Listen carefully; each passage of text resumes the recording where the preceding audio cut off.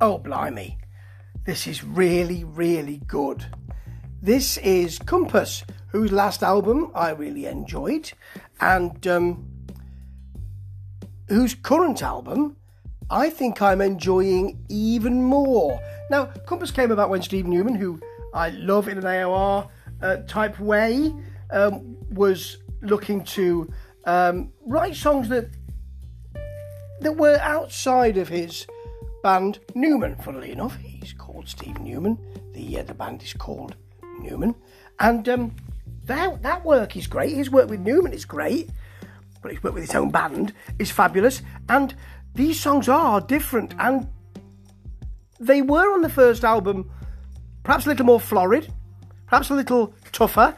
On this second album, Theory of Tides, well, they're proggier, and they're prog metal at times. Some of the guitaring is really quite tough. Some of Steve's guitars quite tough.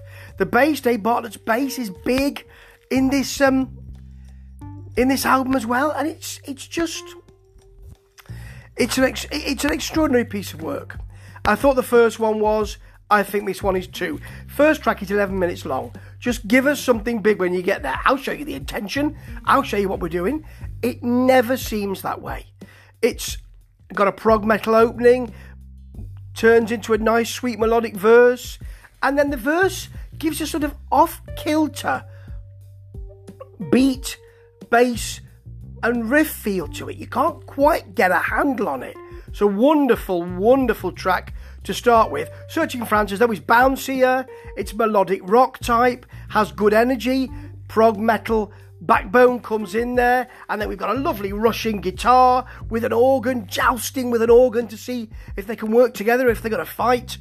You've got Once in a Lifetime, which has big harmonies, a big bass, nice sweet floaty section, flowing solo, and then you've got three sections, the laws of dialogue, 1, 2 and 3. I'm going to give you the first two because they're both great. I mean, all of them are great, but the first one is perky modern prog with a really big arena-pleasing size. Second one has a kind of Kansas, high-flowing and high-flown feeling. There's a bit of yes in here, and a bit of spikiness jabbing in, but God only knows the second track is tough.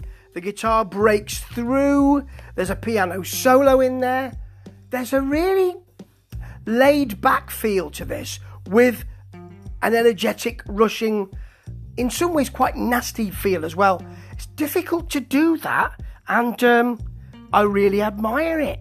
It's wonderful, wonderful, wonderful work, and yeah, absolutely love it. Do give it a listen. I know you will absolutely be delighted in the way that I was. One of the AOR, prog metal, prog rock, melodic rock albums of the year. Theory of Tide is that they wax and wane. This album certainly doesn't. Ta-ta.